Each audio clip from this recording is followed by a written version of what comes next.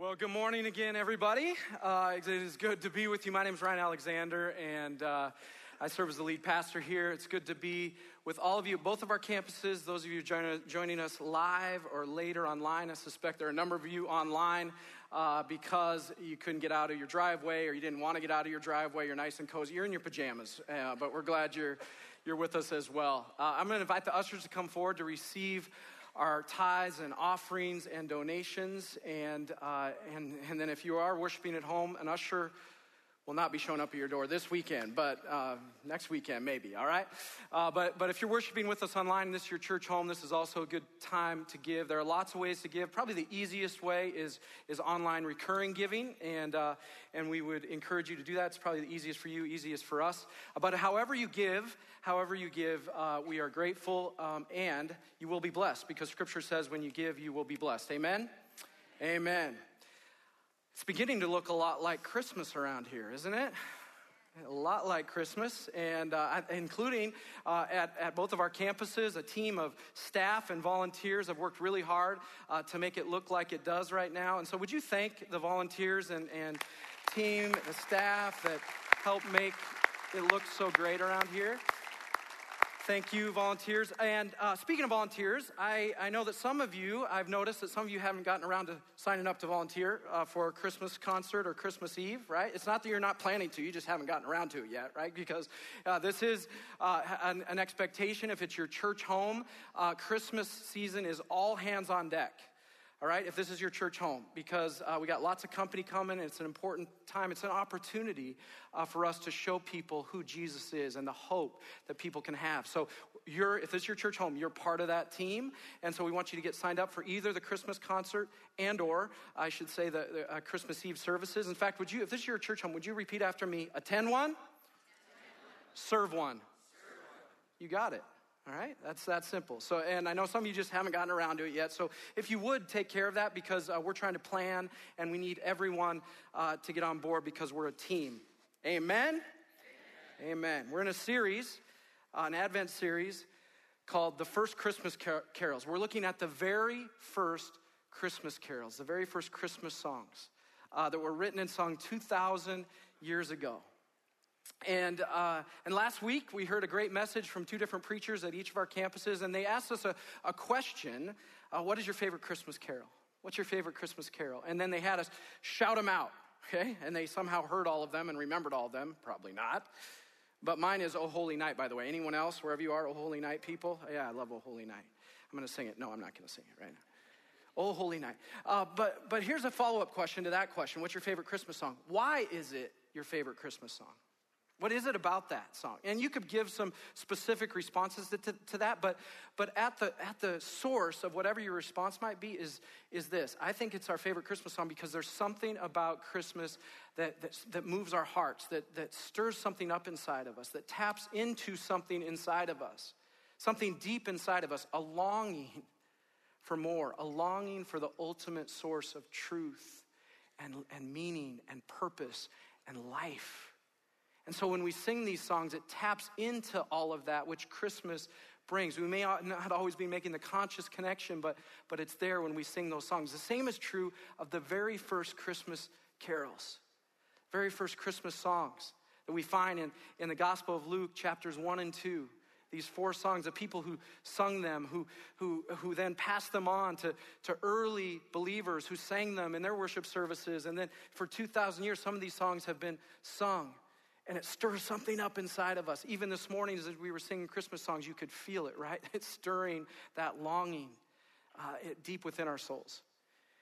And these 4 songs in the Gospel of Luke 1 and 2 have Latin names. Last week, we looked at the Nunc Dimittis, which means your servant is dismissed.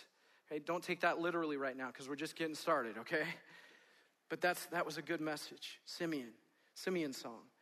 Later on in this series, we'll be looking at the Benedictus from Zechariah and the Gloria from the angels. Today, this weekend, we're looking at the Magnificat, Mary's song. We find it in the Gospel of Luke chapter 1, so if you have your Bibles, you can open those up. We'll get to that in just a little bit. But first, I want to talk a little bit about the setting here in the background. This song, Mary's song, the Magnificat, is Mary's response to a visit and a message that she receives from the angel Gabriel, one of the archangels. And this is her response. And the message that the angel Gabriel brings, it's a loaded message. There's a lot to it. There's depth and breadth and everything else. There's a lot to this message, but it can probably be summed up. The core of this message can probably be summed up in 6 words. 6 words that Mary was not expecting to hear. And that she was shocked to hear these words. She would probably say, I am the least likely person to hear these words right now. And they were these 6 words. You're going to have a baby. You're going to have a baby. And Mary was not expecting those words at all. And maybe some of you can relate to this. There might be a few of us here that if we were to hear these words, we'd go, okay, that makes sense. The rest of us would be like, what? And you're going to have a baby. And you're thinking, nope, I'm too old, I'm too young, I'm a man. I mean, how's this going to happen? You're going to have a baby. However you would respond to that, you are no more unlikely to hear those words than Mary was. What? You are no more unlikely to hear those words. You're going to have this baby. This baby. And Mary was very unlikely. She was a very unlikely candidate because of who she was and where she was, her situation in life. Let's talk a little bit about that. We're going to get to the song, but let's talk a little bit about who she was. She was a teenage girl, probably maybe even as young as 12, certainly in her teens. She was young. She was a peasant girl even, poor peasant girl, lowly servant girl. It says in Scripture, she lived in a village called Nazareth, and you're thinking, okay, well, here you go. That made her famous, right? Because Nazareth, we know about Nazareth. Well, at that time, there was nothing to Nazareth. It was Jesus' childhood home. That made Nazareth famous. That put Nazareth on the map. But prior to that, it was a backwater village in Galilee, nothing too off the map. Ordinary girl from an off-the-map town. And yet she hears these words, you're going to have a baby. Not only that, you're going to have the baby. You're going to carry God's presence within you. You imagine how she felt in that moment? Artists throughout the centuries have tried to capture this moment. It's called the Annunciation, when the angel Gabriel comes and says, you're going to have a baby. Lots of artists over the centuries. I really like this one by Henry Tanner, who was a 19th century African-American artist, and he's the first African-American artist to gain international acclaim. I like this depiction of that moment when Mary hears these words. How's she feeling? Well, it tells us in Scripture that she was confused and disturbed. You think? She was terrified. It's why the angel starts with these words. Angels often start with these words because it's not an everyday thing to encounter an angel. But the angel Gabriel starts with, don't be afraid. You're favored by God. God is with you. Don't be afraid. You're favored by God. God is with you. I heard someone say recently that those words, because here's an angel from heaven, that's heaven's message for earth. Don't be afraid. God is for you. God is with you. Don't be afraid. I've just had on my heart, since I started preparing this message, there are some of you that really need to hear that. Let it like sink into your pores and into your soul. Don't be afraid. God is for you. He's with you. She hears these and it settles her heart. And then she's got some practical, her heart stops racing, but she's got some practical questions like, how's this going to happen? Because I haven't been with a man, right? How's this going to happen? And the angel Gabriel has a response. Here we go. We're finally getting to it. Verse 30, not to the song yet, but just still a background. Verse 35, the angel replied, the Holy Spirit will come upon you and the power of the Most High will overshadow you. Normally, it's not good to be overshadowed unless it's by the presence of God. Then we want to be overshadowed, overshadow you. So the baby to be born will be holy and he will be called the Son of God. What's more, your relative Elizabeth has become pregnant in her old age. People used to say she was barren, couldn't have children, but she has conceived a son and is now in her 6th month. For nothing is impossible with God. Do you read that verse with me? For nothing is impossible with God. Mary responded, I am the Lord's servant. May everything you have said about me come true. And then the angel left her. Apparently the angel had now heard what he wanted to hear, which are these words, I am the Lord's servant. May everything you have said about me come true. This is Mary's yes to this unlikely, shocking message. You're going to have a baby. You're going to have the baby. You're going to carry the presence of God. She says, yes, may it come true. Now, she's still not taking any chances because this is a big deal when you're going to carry the presence of God. And so the angels told her about Elizabeth, her cousin, and so she goes to visit Elizabeth. Now, this wasn't just around the corner, okay? Elizabeth lived about 120 miles south of Nazareth, outside of Jerusalem. It would be about the same distance, just to put it in perspective, from here to the Minnesota-Iowa border, which I know some of you out of fear have never crossed, okay? Be not afraid. Do not be afraid. It would have taken her about 5 days walking, 20 miles a day to get to this point. But then she gets there and Elizabeth greets her. Verse 42, Elizabeth gave a glad cry and exclaimed to Mary, God has blessed you above all women, and your child is blessed. Why am I so honored that the mother of my Lord should visit me? When I heard your greeting, the baby in my womb jumped for joy. You are blessed because you believed that the Lord would do what he said. You just picture this moment. Elizabeth is pregnant with Mary's Jesus' cousin, John the Baptist, and Mary's cousin.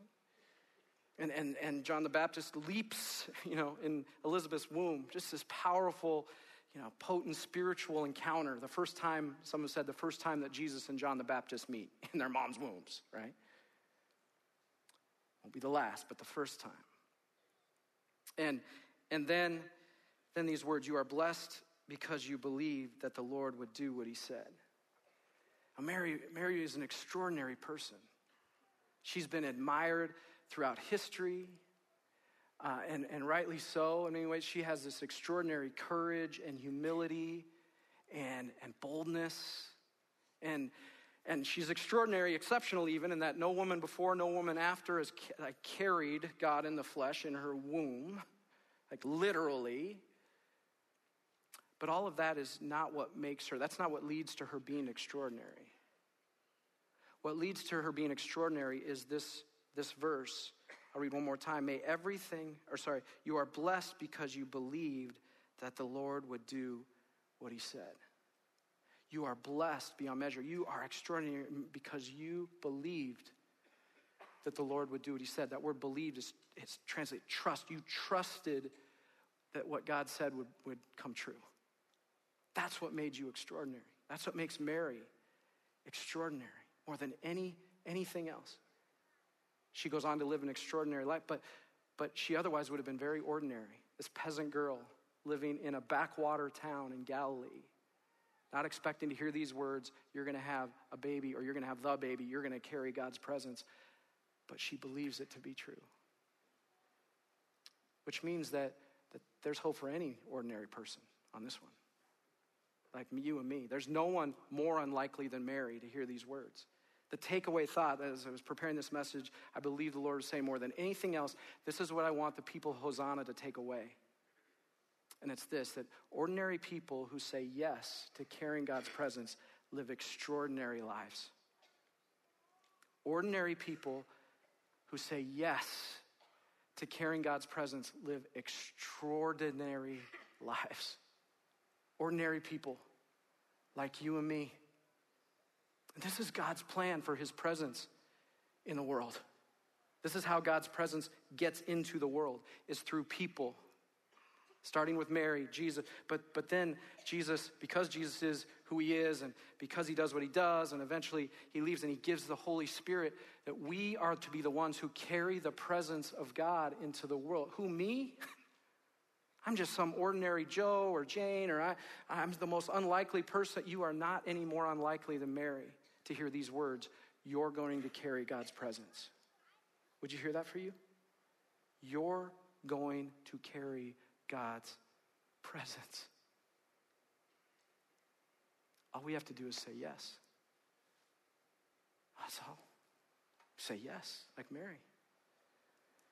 And then Mary's song that we're going to look at now, which is her response to saying yes to carrying God's presence, becomes our song. In fact, as we go through this song, I want you to hear it that way. I want you to hear it as not just Mary's song 2,000 years ago, but your song for today. Those of you who say yes to carrying God's presence, this is our song. This is our song too. So here we go, the Magnificat. I'm going to sing it to the tune of Jingle Bells. Some of you are new, are like, is he serious? No, I'm not, okay? It's sarcasm. It's not a spiritual gift. All right. Verse 46, Mary responded, "Oh, how my soul praises the Lord." That word praises can actually be translated in such a way that means magnifies the Lord. And soul can also be translated life. So let's put it together. How my life magnifies the Lord. I love this. People, for believers, for Christians, for followers of Jesus, for those who carry the presence of God, this is a great job description. We are to magnify the Lord like a magnifying glass. Like God's presence comes into us, and then through us, God is made great. God is magnified. That happens for people who carry the presence of God. That was the first line of her song. Some people want to elevate Mary. I don't think Mary wanted to elevate herself. She wants to elevate God. She wants to make God great, magnify. We carry the presence of God, and we're like a magnifying glass. See it? God's presence comes through us, and God looks great, big. Verse 47, how my spirit rejoices in God, my Savior. For he took notice of his lowly servant girl, and from now on, all generations will call me blessed. And you see the paradox here, the both and? Mary's saying, I'm this lowly servant girl. I understand I'm humble, and yet all generations will call me blessed because of how God's presence is going to work through me. That both and, humble, bold, confident in what God's going to do. That's also true of someone who carries God's presence. There's a humility and there's a boldness about what God is going to do, a confidence in God. Now, this song, it follows the pattern of a Jewish hymn or psalm or poetry around that time. It starts with, Mary making a personal connection, then goes on to talk about how great God is, who God is. Who is God? Verse 49, for the mighty one is holy, and he has done great things for me. He shows mercy from generation to generation to all who fear him. Who's God? Again, another paradox. He's both. He's holy, and yet he's done things for me. For me. He is eminent. He's intimate. He's personal. He's like royalty. He's royalty. He's big, and he can be so small as a baby, small as it takes to connect with you. He's both. And then he shows mercy, and yet we are to fear him. Now, wait a minute. I thought the angel said we didn't have to fear him. What's going on here? That word fear should probably be translated more like awe or reverence or putting nothing or no one higher than God. I heard this recently. I thought I liked this. That what it means to fear God is what it means to have fear in any important relationship or key relationship in our life. What do we fear most, more than anything else in a relationship that matters most to us? Being separated from that person. And it's a healthy fear in a way. If you're close, there's separation anxiety. We don't want that, but there's a healthy fear of I don't want to be separated from the ones who matter most, and God wants to matter most. Fear of being separated, see it? And then, following the same pattern of psalms or hymns, Jewish hymns in those days, Mary goes on to sing about what God has done. Verse 51, his mighty arm has done tremendous things. He has scattered the proud and haughty ones. He has brought down princes from their thrones and exalted the humble. He has filled the hungry with good things and sent the rich away with empty hands. This is what happens when God's presence comes into the world. This is what God's presence does. This is what happens when people who carry the presence of God enter into a situation, enter into the world, enter into relationships. Well, I'd sum it up this way. When God's presence comes, the high become low, the low become high, are made high. Those who have more have less when God's presence comes, and those who have less have more. You see it all here? I mean, the princes, the ones who have power, a disproportionate power, right? Where there's a power disparity, abuses of power, they're brought low. Right? The proud, the pride, the high haughtiness in us and also around us is brought low by the presence of God. The low, the humble are lifted up by the presence of God. That word humble there could be translated lowly or low in grief. So those who are low in grief are lifted up by the presence of God. We've had a few deaths this past week and funerals at Hosanna at both of our campuses, and I've seen this happen. People who are low with grief because of the presence of God and the body of Christ, because of what happens amongst God's people and how God's presence inhabits his people. They've been lifted up. It's beautiful. It's hard, but it's beautiful to see that happen. And then he has filled the hungry with good things, and he sent the rich away with empty hands. When God's presence comes, this happens. Does that mean the rich walk away and now they're empty-handed and they're totally poor, they don't have anything? No. They just walk away from that situation with less. God's presence, people have more, have less. And so they have empty hands because they've given, so that those who have less can have more. Yeah? I heard someone say recently that if every Christian were to tithe the way God's word calls us to give and bring back to him, and churches were to do their part and give beyond their walls, we could eradicate world hunger. We could eliminate world hunger. If those who have would bring back to the Lord, and the church would do what, and I got to tell you, our church is committed. If you've been here recently, we are committed as individuals and as a church to do our part in that. Amen? And then she goes on to finish her song. Verse 54, he has helped his servant Israel and remembered to be merciful. That's good news. For he had made this promise to our ancestors, to Abraham and his children forever. Forever. This king that is going to come and be born in Mary 2,000 years ago. And the angel says he's going to be king of heaven and earth. He's going to have a kingdom that never ends, and his name is to be Jesus, because he's going to save, he's going to rescue, and he's going to redeem his people. And Israel was the nation that God first gave the promises of God, his promises to. People have made this connection between Israel and Mary, that Mary's almost like the microcosm of Israel. Israel was this small, otherwise ordinary, off-the-map country, an unlikely nation to carry the presence of God. That's exactly what they did.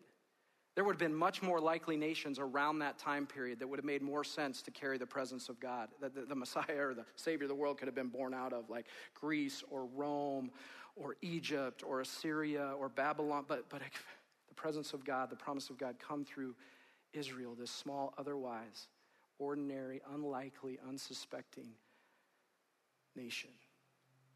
As if God is saying with Mary, with Israel, I don't want it to be about what they are, what they do, or what they bring to the party. I want it to be very clear that it's what I do, God says. And I also think he wants to make it very clear with Mary and Israel, there is no one that is too unlikely to carry the presence of God. No one. God does things through unlikely people in unlikely ways, even through a baby, to make this point. My presence is going to come to those who what? Say yes. To those who simply say yes. You're going to carry God's presence. You're going to say yes like Mary did. I'm the Lord's servant. May everything you have said about me come true. What's been said about you? And what's been said about you over the years? I'm not talking about the overly critical stuff or the dehumanizing stuff or the cursing stuff. What's been said about you? Affirmation, encouragement. Maybe even when you were a kid, oh, he has a great imagination, or she's so creative, or you're good at helping others, along the way. Whatever it is, what is it? It's been said about you. May it come true.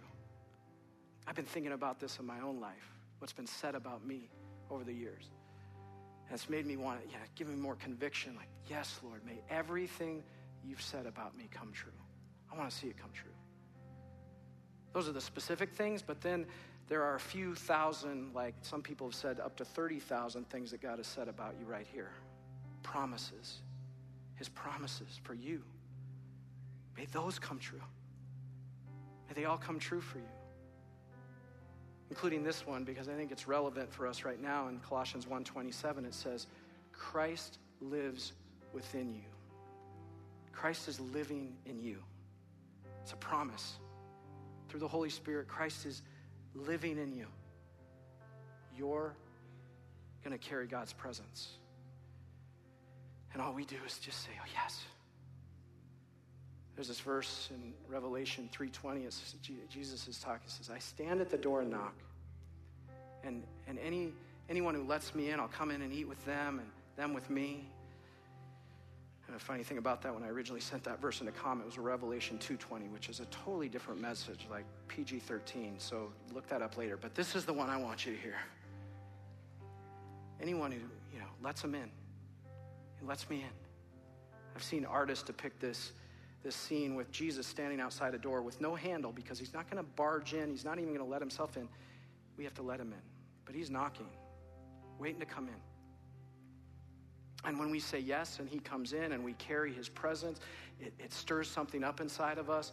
It moves something in us. It taps into that deep, deep, deep longing that we all have for something more, for the ultimate source of truth and meaning and purpose and love and life and hope and joy and peace in our lives, because his presence is there. And not only that longing is satisfied, and when that happens, that hole in our soul is filled, and we start to this passion wells up inside of us. It's like a song. We want to sing it. We want to sing Mary's song. We want to live Mary's song. We want to be the people who bring God's presence, and when we come to a place, the high are made low, the low are made high. People have more, have less. People have less, have more. Starting with us. In fact, when this happens, when we carry the presence, it's like we start to push back the efforts of the Antichrist in the world. Oh, he's getting heavy right at the end here. The Antichrist, isn't that figure that comes at the end? It's part of it. It's part of the story. But we read in Scripture that the spirit of the Antichrist, which simply means against Christ, is in the world even now, working against Christ. What does that look like? Where God's trying to bring generosity, there's greed. Where God's trying to bring humility, there's pride. Where God's trying to bring, empowerment of other people, there's oppression and abuses of power. Where God's trying to bring unity, there's division. And we are called as the people of God to bring the presence of Christ that pushes back against all that stuff. A picture, an image that I got of this, and it always scores me some points with Jem because she loves this movie, It's a Wonderful Life. But it's like the original It's a Wonderful Life. In black and white, right? But eventually, like a lot of these Christmas classics, they've been turned into color. They've been converted into color. This is what happens when we carry the presence of God. When we say yes to carrying the presence of God, we live extraordinary lives, and it starts to bring color. It starts to bring life. It starts to bring peace and hope and joy. People lifted up. That's what happens, color. We start to live out the original purpose that God had for humanity, to be fruitful and multiply, where we bring life. What I have to do, just say yes. Just say yes. And there's so many ways to say yes. There's that first yes that marks the beginning of your journey with God. Some of you might even today, you say, I don't know if I've done that. Well, today would be a good day. Just say yes. I want to follow him. I want to live for him. I want his presence to be within me. It can happen today. He's standing at the door knocking. Every day we have an opportunity to say yes. I've been practicing this when I roll out of bed. Instead of thinking about the score from last night or what, news or whatever, like, yes, God, may everything that you've said about me come true today. Yes, I want to carry your presence today. And then we're going to experience this sacrament of communion. And we experience the real presence of Jesus in communion. And we say yes, and we literally consume his presence. It's coming into our hearts, into our lives. And what I want to do more than anything else, just give you an opportunity to say yes. An opportunity to say yes. In whatever way you need to do that this morning or feel led to do that this morning. And I'm not going to make up new words because we already have words. We have Gabriel's words and Mary's words. But hear them as your words.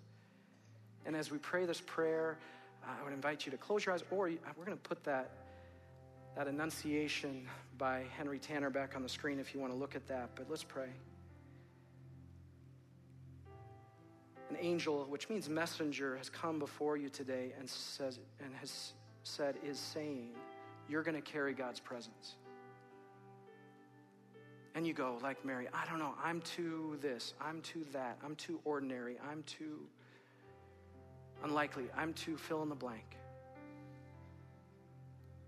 And here's what the angel says. Messenger says, the Holy Spirit will come upon you, and the power of the Most High God will overshadow you. For nothing is impossible with God. And our response, our yes, can be like Mary's. In fact, if you feel led to say yes to his presence, just repeat after me these words, Mary's words. I am the Lord's servant. May everything you have said about me come true. Yes and amen.